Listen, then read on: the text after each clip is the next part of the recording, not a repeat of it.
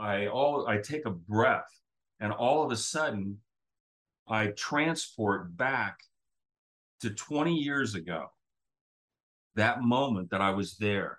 I realized that everything that I had done in my life in those 20 years was just a dream. And then I died. Boom.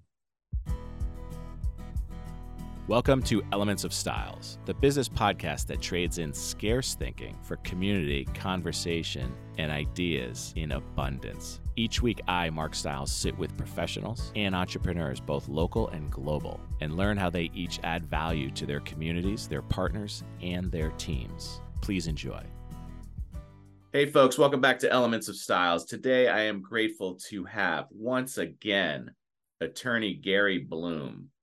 Gary is an attorney out in the West Coast, and if you remember, he was on episode 53 of this here podcast. Hey, Gary, welcome back to the show, man. Good morning. It's always good to hear from you. Hey, what is it all about? Well, isn't that the question? That is. What do you think?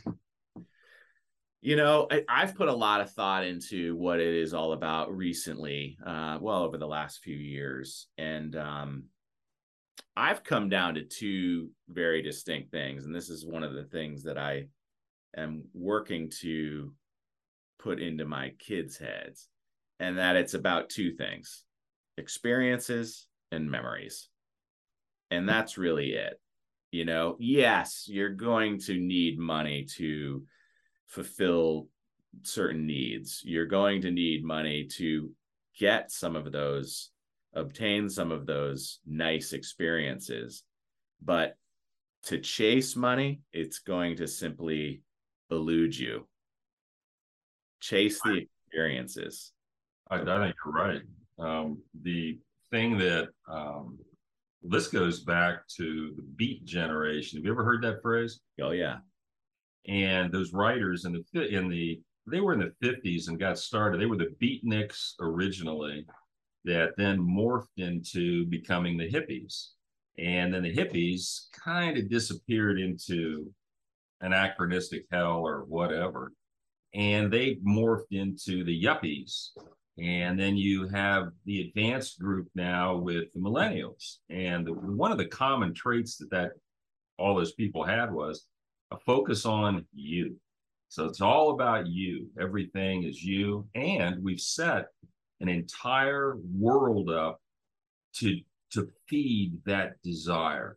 I'm at a point now where I can sit in Phoenix, Arizona, and I can think of anything I want. And I noticed that cool sign you've got behind it says library. Mm-hmm. I could find that on the internet and buy it and have it delivered to me in 24 hours. That is unbelievable. That whole process, how it happens. The cell phone is a miracle in and of itself. But is it good? Right. And is it well, and I was thinking about it recently because there was an article that I saw about genetic medicine. The ability now to tailor medicine, and this is life-changing, literally. And I hate using that word, but to now get down and go, well, here's the version of the medicine that will be most effective for you. And since I've had all these medical treatments and stuff lately, I mean, for the last 20, 25 years, and to improve that process. And they're talking casually now about, well, we can extend your life to 120. Wow, 120? Now, and that also begs the question, do you really want that much longevity? I mean, because we don't seem to have the intellect or the core belief system to manage that. I mean, shouldn't we have an ability of assisted suicide? Shouldn't we, because there's a downside to that. Gee, you want to live forever? I don't know. I would bet after 1 billion years or so, it would get pretty boring. I mean, the whole point of humanity, in a sense, is that there's an end. And that's why you ask that question, what's the point? If I live for 300 years, the definition or the answer to the question of what's the point it's really a different answer. Mm. And well, as I woke up this morning, right, my Achilles tendon was killing me. I have no idea how it happened, but it just hurts, right?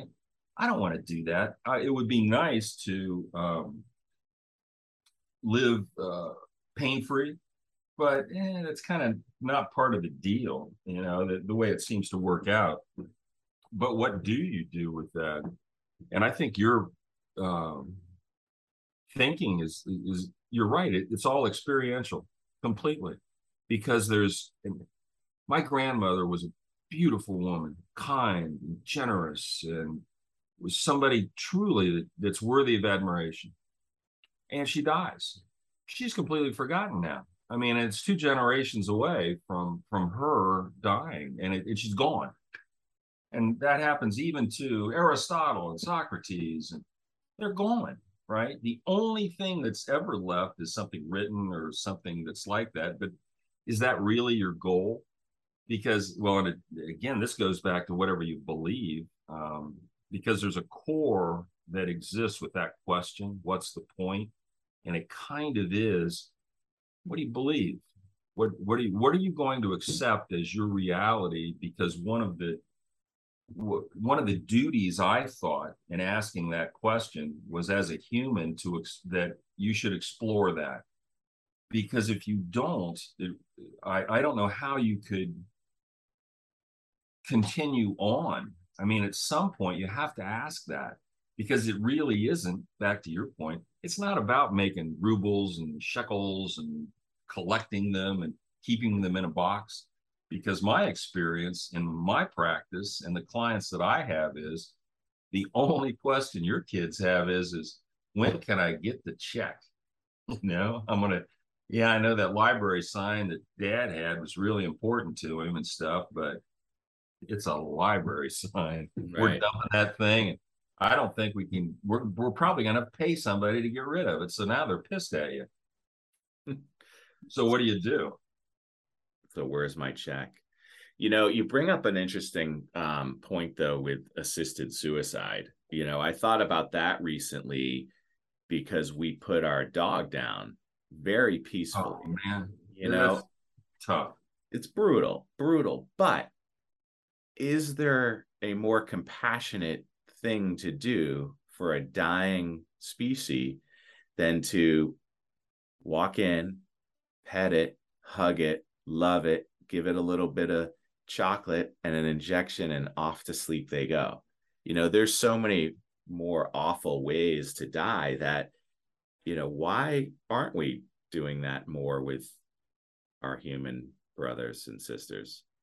I agree completely. I think there's a lot of religious underpinnings that are there too that you've got to deal with. Most of the major religions on the planet are really against it, Right. and that's hard to overcome, because if you accept that doctrine, you're going to hell, and everything they say about hell it's pretty bad. Right. So and so your alternative is, well, gee, maybe I can just suffer for another 10, 15 years here, and then I can duck going to hell. I don't know that but that's the other thing about it. In the version of what's the point, in my world, or at least what I think about, it's self-determination. You should be able to have that choice. And that choice that exists whether it's abortion, whether it's suicide, because these are very, very personal things that I don't know that I need somebody to tell me. And that was the thing that I always had a tough time with on religions. You're going to tell me what to think? I don't know. I don't like that. Never really did. And you need to make the choice. I would rather live with a bad result of a decision that I made than a good result where somebody forced it upon me and told me what to do. Right.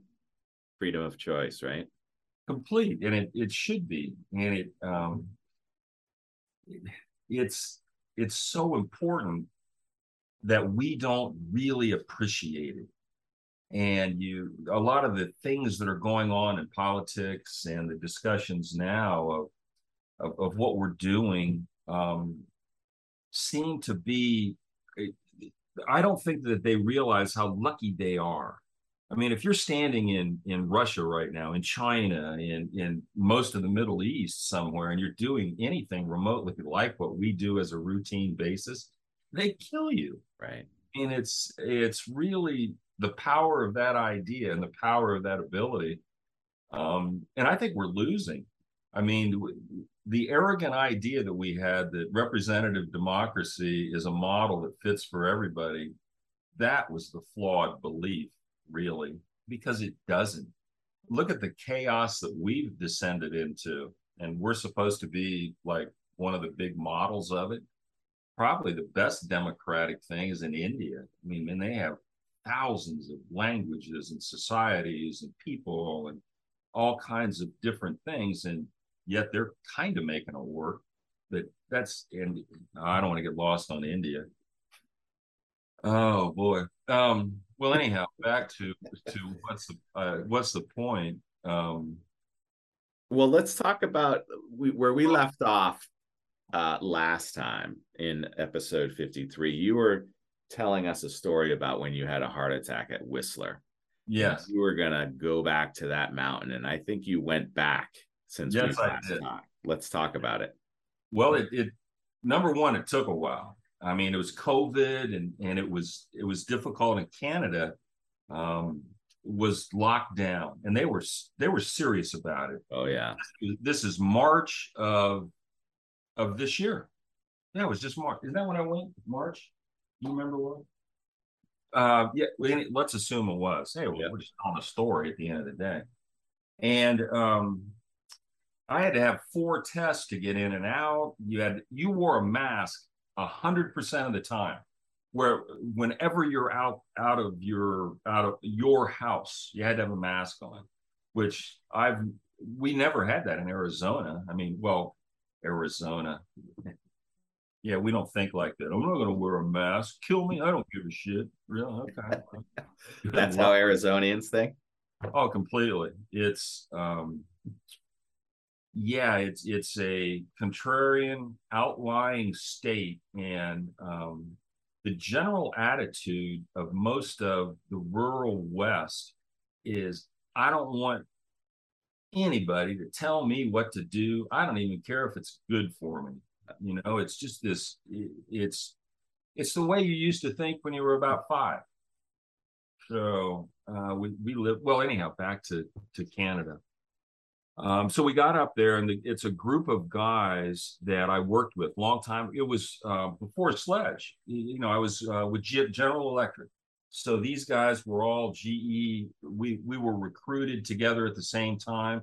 We were the same class that came into they have this management training thing that they do. And basically, the person that they sought out was like me, where you've got everyone's an engineer and everyone's whatever, but I like all these guys. It's like, wow, you guys are kind of crazy as I am. This is good. So we started hanging around, get up there, and you're right. 20 years ago, I had the heart attack. And I truly believed 20 years ago that I'd be dead within 5 years. And if you think that, it kind of focuses your thinking, where it's like all of a sudden everything has an urgency. And yet nothing has an urgency, because the inevitability of it is what you roll over in your head. No one gets out of this alive, no matter who you are, Right. or how great you are, or how much money you got. And at some time, in my thinking, you should think about that, or at least reconcile what it is that you want. Anyhow, so after about 5 years of all my friends hearing this, they're, Jesus, that's enough. Die already. What do you, I'm tired of hearing it. So I figured I better quit doing that. And that's where the gratitude idea started coming in. Because of what I found in what's the point is, out of most of the things, that the people that were I don't want to say serious about it, but the people that had thought about it the most, that's what it almost always came down to. The gratitude that they had for being alive and for what and man, I'm looking at you and me. We have been so lucky. It's unbelievable. Right. Imagine if you came into existence on the Niger Delta somewhere, you're starving, you've got to worry about malaria. I mean, man, you could have been handed a horrible genetic hand.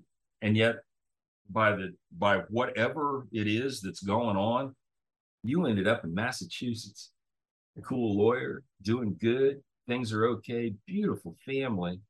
How you got that woman to marry you, we're still talking about it. Man, what a lucky break. But so we go back up there, and I was I I was worried about it, that and it's one of those things, and I find myself doing this a lot in my life where you're in a situation where you're going, gee, I didn't really think this through, did I? And it's another one of those where you're going, well, now wait a minute. Let me see. You're going up to Canada to go confront the gods and tell them that you're sorry for being what you are. And what if they do kill you? I mean, what if they are pissed about it? Or what if there even is the God up there and he's got, I got this lightning bolt, brother. Yeah, get on that tram. No problem. And so we did that. And well, the other part of it was, remember, I haven't skied in 20 years. So that was the last time you actually skied also? Yes. Well, I skied the following year to curse and be angry. We went to Sun Valley to do that. And I did that. And that was it. That was the last time ever. And now all of a sudden it's like, whoa, gee. Well, what I was hoping was in 20 years, the technology's gotten better. Oh, yeah. The skis now are a lot easier to handle than the sticks I was trying to ride around on 20 years ago. But then my skill set is, I don't have any anymore. So going, well, will I even remember how this all works? But we get to the top of the mountain, and there were 8 of us total that were in the group. Well, I'm sorry, there were 7 of us. One of the guys in the group got prostate cancer, or not prostate. It's the bad pancreatic. Oh. And in a miracle where they kind of, and it's a death sentence completely. Yeah. He's still alive. He got it operated on. He found a guy to do it. I mean, it's a long story on how he did that, but he's alive. Now, there are a few complications, but he's beyond where they predicted now. So we feel very lucky about that. And that morphs into the bottle and the letter thing. Did I tell you about that? No. Okay, well, remind me of that in a minute, because I'll get you. I lived through the Whistler thing, by the way. I'm getting to the end. That's the end. The end. That's the end of the story. You get all the way up there, and you say, "I'm sorry," and they accept. Well, kind of. Whistler's a really big mountain. I don't know if you've been up there before. I haven't. And it's really 2 mountains. There's Whistler on one side and Blackcomb on the other. And I was on the Whistler side at the time that I had the blockage and the heart attack and all that stuff.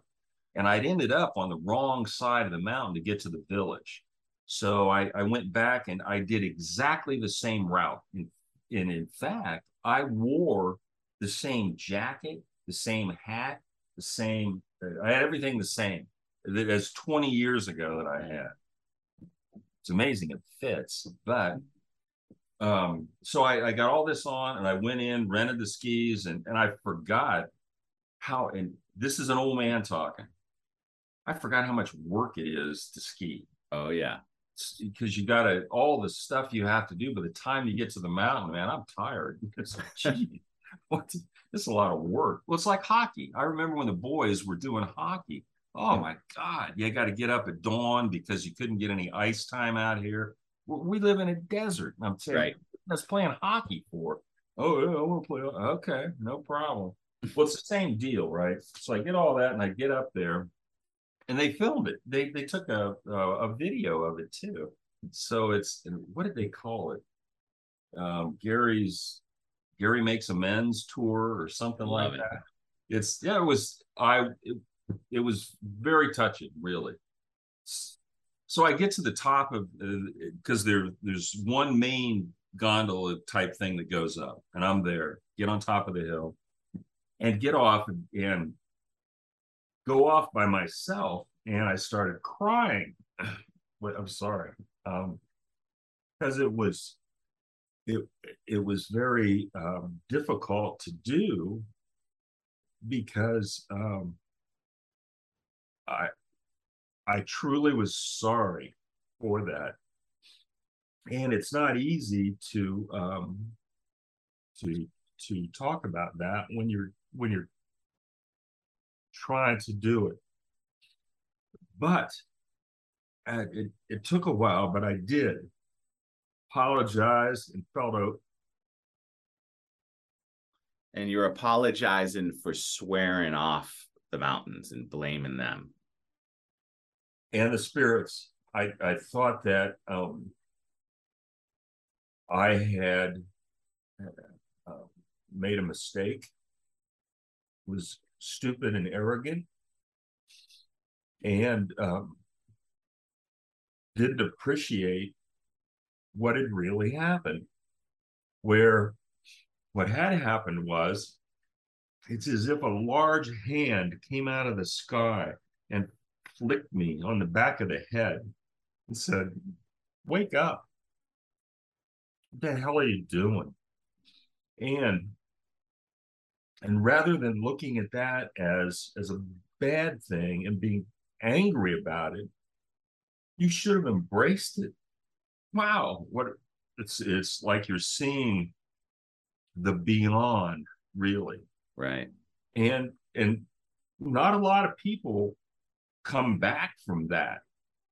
And so that started to eat at me, that as time was going on and I'm asking the questions about what's the point, I realized that you've got to analyze yourself too. I mean, it's I had kind of viewed life as a form of entertainment that I got a chuckle out of, and everything was funny or it was designed to entertain me, good stuff and bad stuff, because that was the core belief back to the hippies and the advent of the beat generation and the writers that I was reading at the time. I accepted what their belief system was, which was an experiential belief system. Try everything, experience everything, feel everything that's there, good and bad. You know, it's not always going to be a cakewalk. It's sometimes it's going to be difficult. Embrace that. Everyone gets that hand. Personally, I believe that each person has the same amount of good and bad that's thrown at them. It just depends on how you look at it. Mm. And where it well, see, the problem is I'm scatterbrained.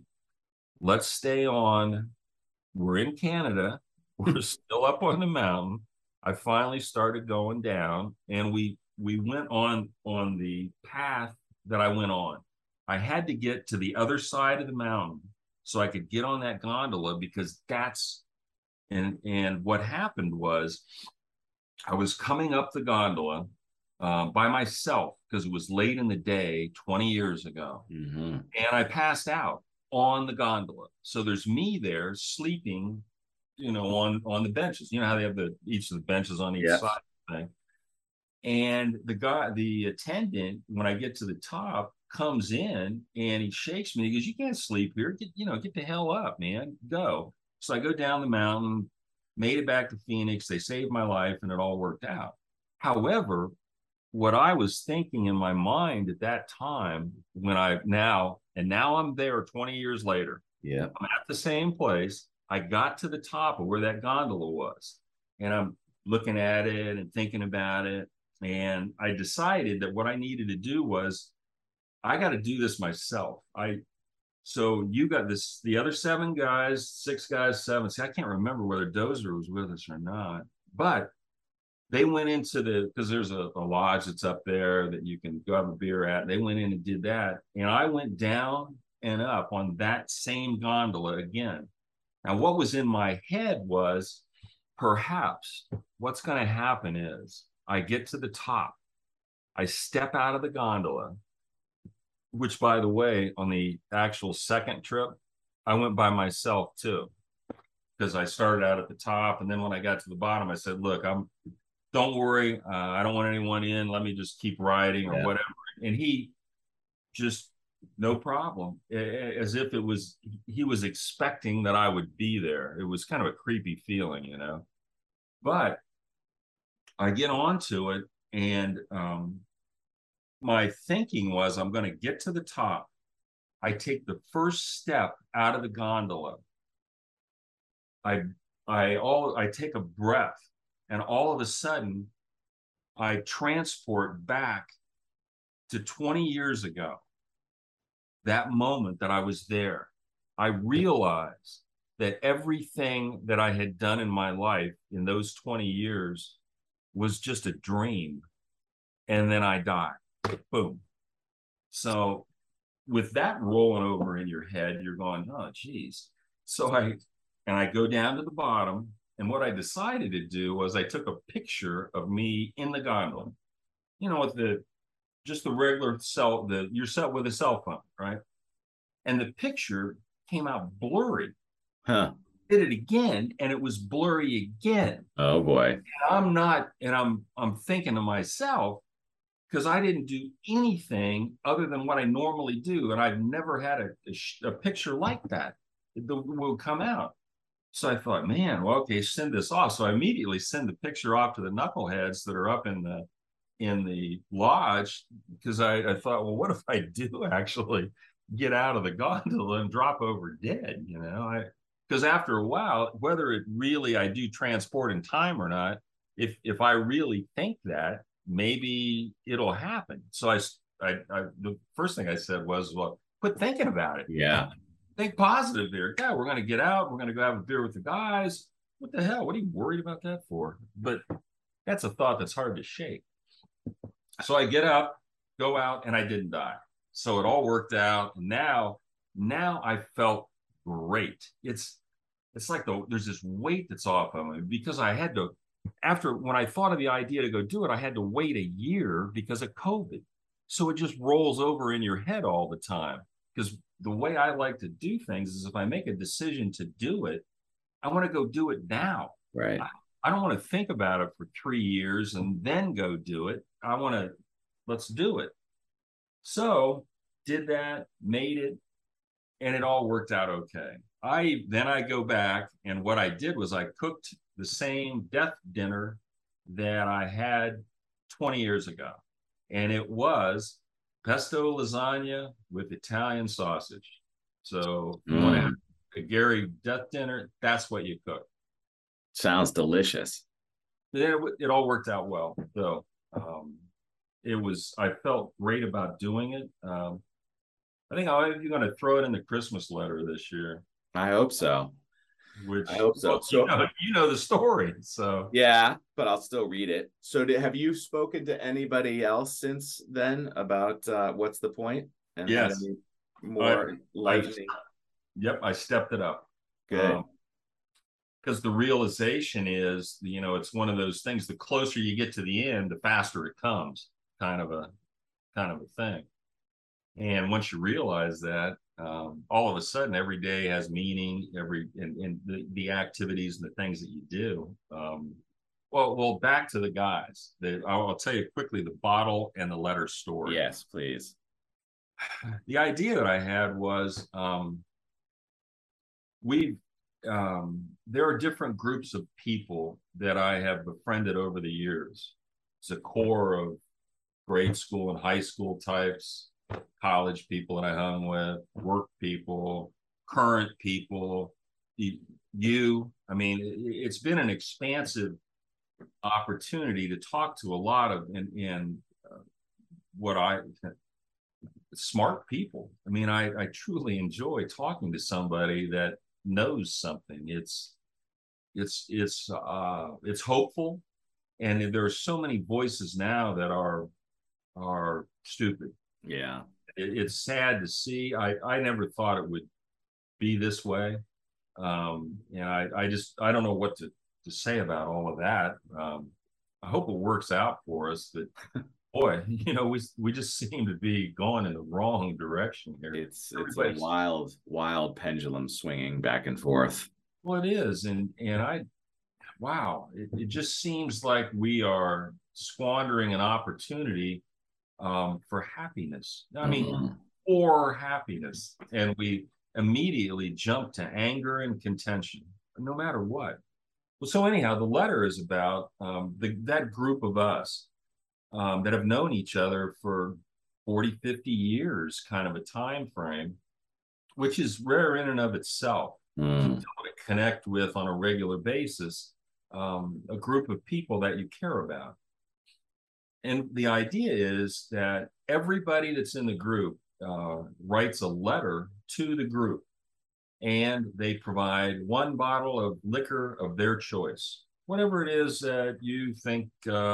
Well, it's all about you. I mean, it's your letter and it's your bottle. If you want to provide shitty liquor, okay, it doesn't really matter. And what we do is then the first person to die, and none of us are dead yet, at that person's funeral, you read his letter and you drink his bottle. And when you're done, you burn the letter and it's never discussed again. And you do that until the last guy standing. Now, the last guy standing, that's the most interesting person to me, because one, your letter will never be heard. There's some sadness with that, because your message, and what if the message is, gee, I'm really sorry I slept with your wife. I mean, right. And you didn't get a chance to say that. Boy, that'd be tough. And you got to drink a whole bottle by yourself. Now, it's doable, but it's, the wife's always going to outlive us. I mean, so at least she's going to have to carry you home. But you're still alive. I mean, that's the good news. Right. So you got the good news and the bad news. And the reason that I have the letters is they and we all agreed, it was the year, a year or two after the heart attack, that, man, there's no way you're not going to be the first one to go. And I agree. Right. You have a heart attack in your 40s. That's not a good sign. It's like, whoa. Yeah. You're going to have to change something you're doing here, Gary, or we're going to have to check your ass out. So I've got all the letters. They're all set. And do that with a group of your friends. It didn't have much meaning 20 years ago when we started doing it, I don't know how long it's been, but I've had these letters and bottles and stuff, but all of a sudden it becomes relevant. I mean, all of my travails, and now Dozer's got cancer, and it's getting real now, and that was an interesting thing too. When he found out that he was having cancer, the next day he calls me and says, I want my letter back. I need to rewrite it. I thought, oh man, that's, you're really thinking about this. And it's it was kind of a frivolity at the time that I thought it and proposed it and did it and all of those things. And it's obtained so much more meaning now than I realized. Well, it's like everything you do.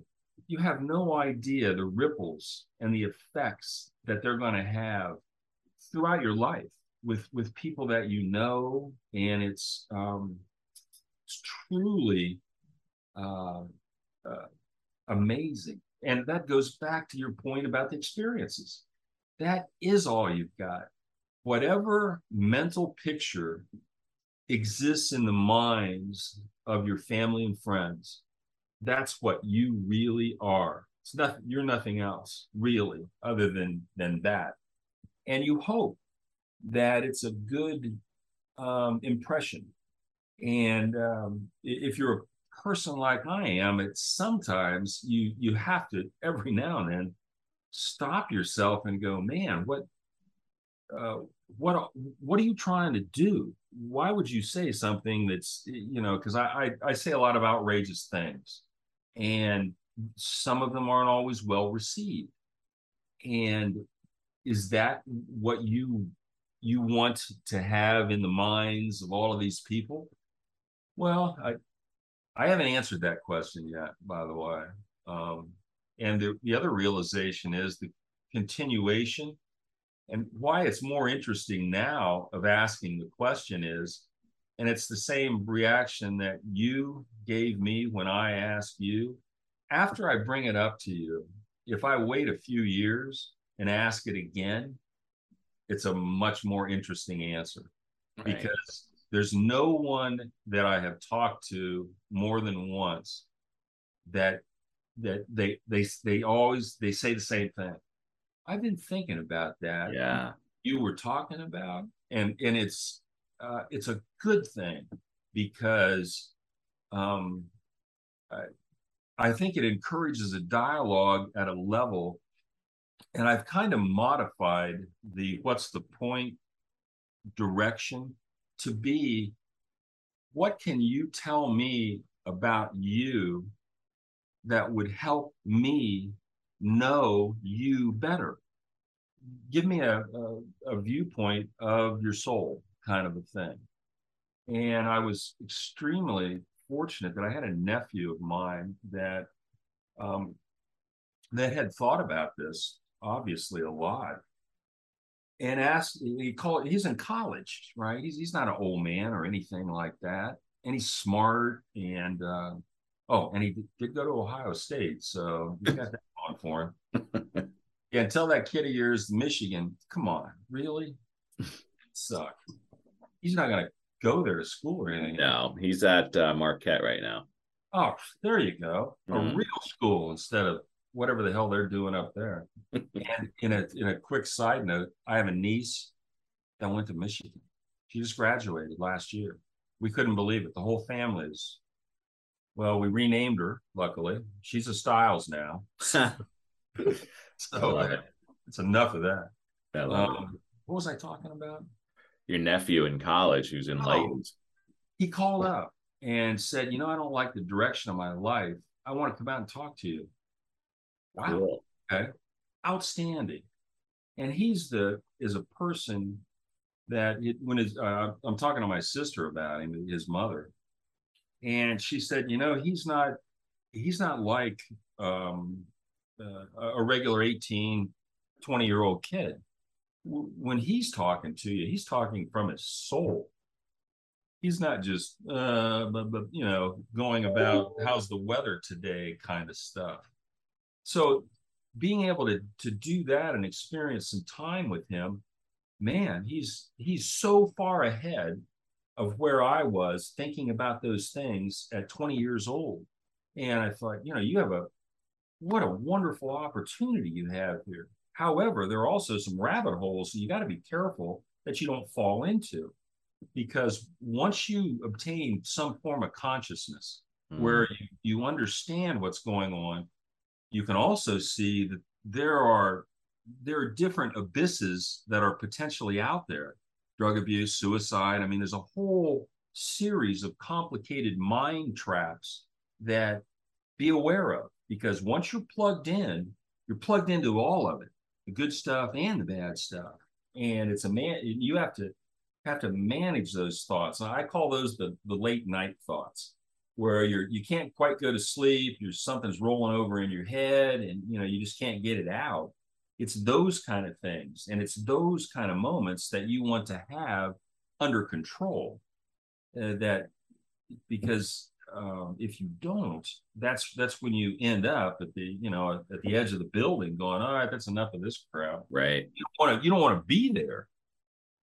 But I think, well, certainly I have high hopes for him. I think he's an amazing kid at a minimum. But back to the direction of what can you tell me about you to know you better?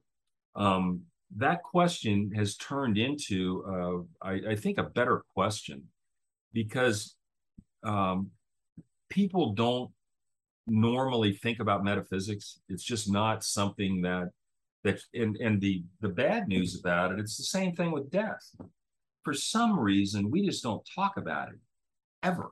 And there's so many times when it, particularly with somebody that you don't know well, if you bring it up, oh my God, it's, why are you talking about this? I don't know. I'm curious about it. Right. What do you think?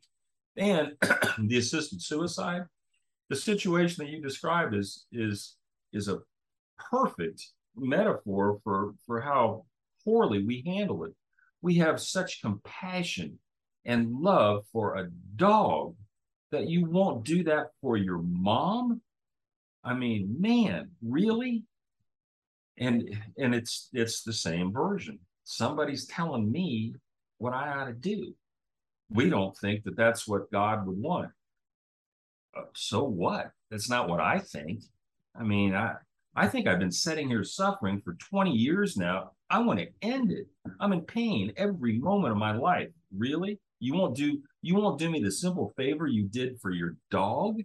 And Man. imagine that scene, right? You're lying there in pain and your family's rubbing your arm and saying, "Good boy. You've been a good man. You've lived a good life." Is there any more peaceful way to No. go? I'm with you. I think you're exactly right. That's almost the definition of compassion to wow. I mean, yeah, I don't know why we're so cruel at the end of the day. It's unfortunate. I I recently, my grandfather wrote his autobiography. Oh, cool. His name was Ralph, and he was the third generation of Bloom to end up here, and they were a bunch of essentially farmers and stable hands in outside of Berlin that left there because the bride was a Lutheran and the groom was a Catholic. And back in the old days, that was you don't marry. Right. He wouldn't allow it. I don't know if it was illegal or whatever. So they ended up in Indiana homesteading. That's how that side of the family got there. But he was an old school German guy that had an extremely rigid religious code of conduct, and he was an honorable man. Beyond, I mean, I'm reading through the things that he did and what he ended up doing, and he had a whole series of health difficulties and things that were happening. And my contact with him was very limited, really. And he was the shock about him was he was the only grandfather that actually spanked me once.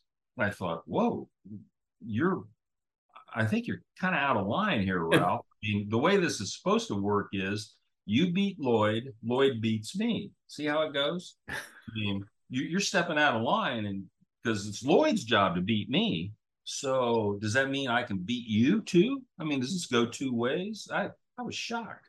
You're supposed to give me presents and tell me I'm going to be a genius and shit like that. Isn't that what Right. a parent does? Well, that's what I'm doing now. I'm a grandparent, so that's what I do. And what I always tell the grandkids is, you're with me now. We can do anything. So we're all set. But oh yeah, I don't know. You're So not going to beat them, though. no. Oh no, I wouldn't. No, I'm giving them the keys to the car and a bottle of tequila and saying, good luck, man.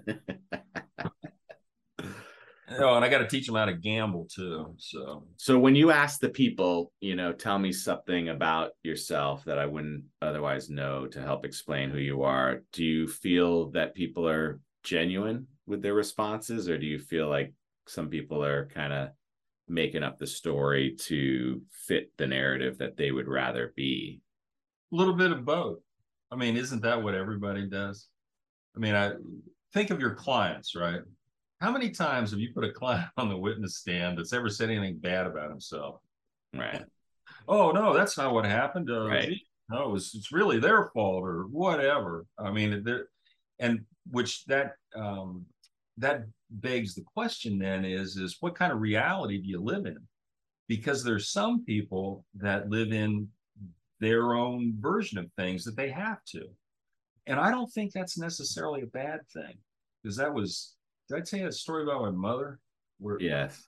yeah, right. Where Epis Episode 53. I highly encourage you to listen to that one, folks. right. Because she decided, here's the way I look at the world. Right. I don't want you to come in and bring reality with you Right. or any of this kind of stuff because my world is just wonderful. So Why why ruin a good story with facts, right? completely. And she was extremely happy with that. And I've got a new thought for her in the letter. I'm not going to tell you now. I want you to read the letter this year.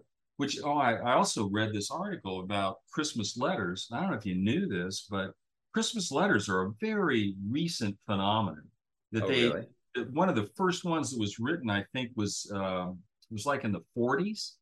So they didn't even exist prior to that. And the idea came, I think, from just there was an article that was written about a woman that did this somewhere in New England. And so other people started picking it up, and then it turned into the thing that it is. And it's now, and it's going to die, which is an interesting thing about that because nobody writes letters anymore. Right. I mean, as an example, how many Christmas letters do you actually get? I look forward to yours because of the scarcity of them. Some years that's the only one. Some years there's maybe two or three tops, but then you get the pictures of everyone's family and the staged realities of their family and all that. Where they all wear the same sweater and stuff. Yeah. Yeah. And the Christmas letter isn't really a letter. It's a list of accomplishments. We went to Disneyland and Yeah. ain't things great, which, yeah, well, yeah, you've seen, how my letters are. I never do that. Right. But it also becomes kind of and I think for the most part, it has been well received because I have had wonderful comments about it off and on. And every now and then it'll touch a chord with somebody because I'm just talking about whatever's on my mind at the end of each year when you get down to it. But I think it's my children and their children are not going to write letters. I mean, it's just going to go. So it's going to be an interesting phenomenon that happened that I feel lucky that I got to do that because it's a version of tell me something about yourself so I would get to know you better. Right. This is my version of it that I can put out there to 100 people all of a sudden that can have that thought, even if it's just for that moment, that it is a piece of my life, and that the story about the Rubicon Trail with my kids. Wow, what a if I hadn't had the opportunity to write that and to send it out to the people I care about, you would never know that. And that's a little piece of me that I want to be out there, and I feel like that extends my footprint because it's the footprint that is you. It's not the foot, Right. and I've been lucky with that, and it's kind of it's sad that it's happening, but it's just the way it is. Things evolve, things go, and what's important to you, and the library sign that you had that your kids don't care about. That's all part of the process. I like that end of it. Is there anything good in what we just did? Yeah, I think so. Oh, okay. I think so. I think what I appreciate you coming back and doing is closing the loop on you and the spirits up at Whistler Mountain, which I was very much looking forward to hearing about and very grateful to see that you have lived through it and that this all wasn't a simple dream. Yes. But I appreciate you coming back on and sharing your experiences and what is it all about, because I think it's important. I think it's important for people to reflect on that very topic. And I hope this allowed some people to do that in a meaningful way. So thank you. It's always great. You're one of the good guys. Congratulations, man. Not everybody makes it to that level. And I'm lucky to know you, Mark. Thank you. Likewise, my friend. Be well. You too. Hey, thanks for joining us today. If you enjoyed the show, be sure to subscribe on your platform of choice for a new episode each week, and share this with everyone and anyone. If you have any questions or comments, or have an idea for another guest, feel free to shoot me an email at mstiles@stiles-law.com. That's MSTILES @stiles-law.com. And if you are a real estate professional, be sure to check us out on our private, exclusive Facebook page, The Real Estate School at 892, for content and Massachusetts continuing education opportunities. Be well, folks. Today's episode is sponsored by Securititle. Securititle helps Massachusetts real estate attorneys, real estate agents, loan professionals, buyers, and sellers with all of their title, settlement, and escrow needs. Securititle, SECURITITLE.com, where security and title come together. This podcast is being provided for informational purposes only. The podcast is not a comprehensive overview of the subject and is not intended to provide legal or financial advice or an endorsement of any product or business. The views expressed by podcast guests are their own, and their appearance on the podcast does not imply any endorsement of them or any entity they represent. Please seek legal, financial, or tax advice before taking any action on the matters or products discussed herein.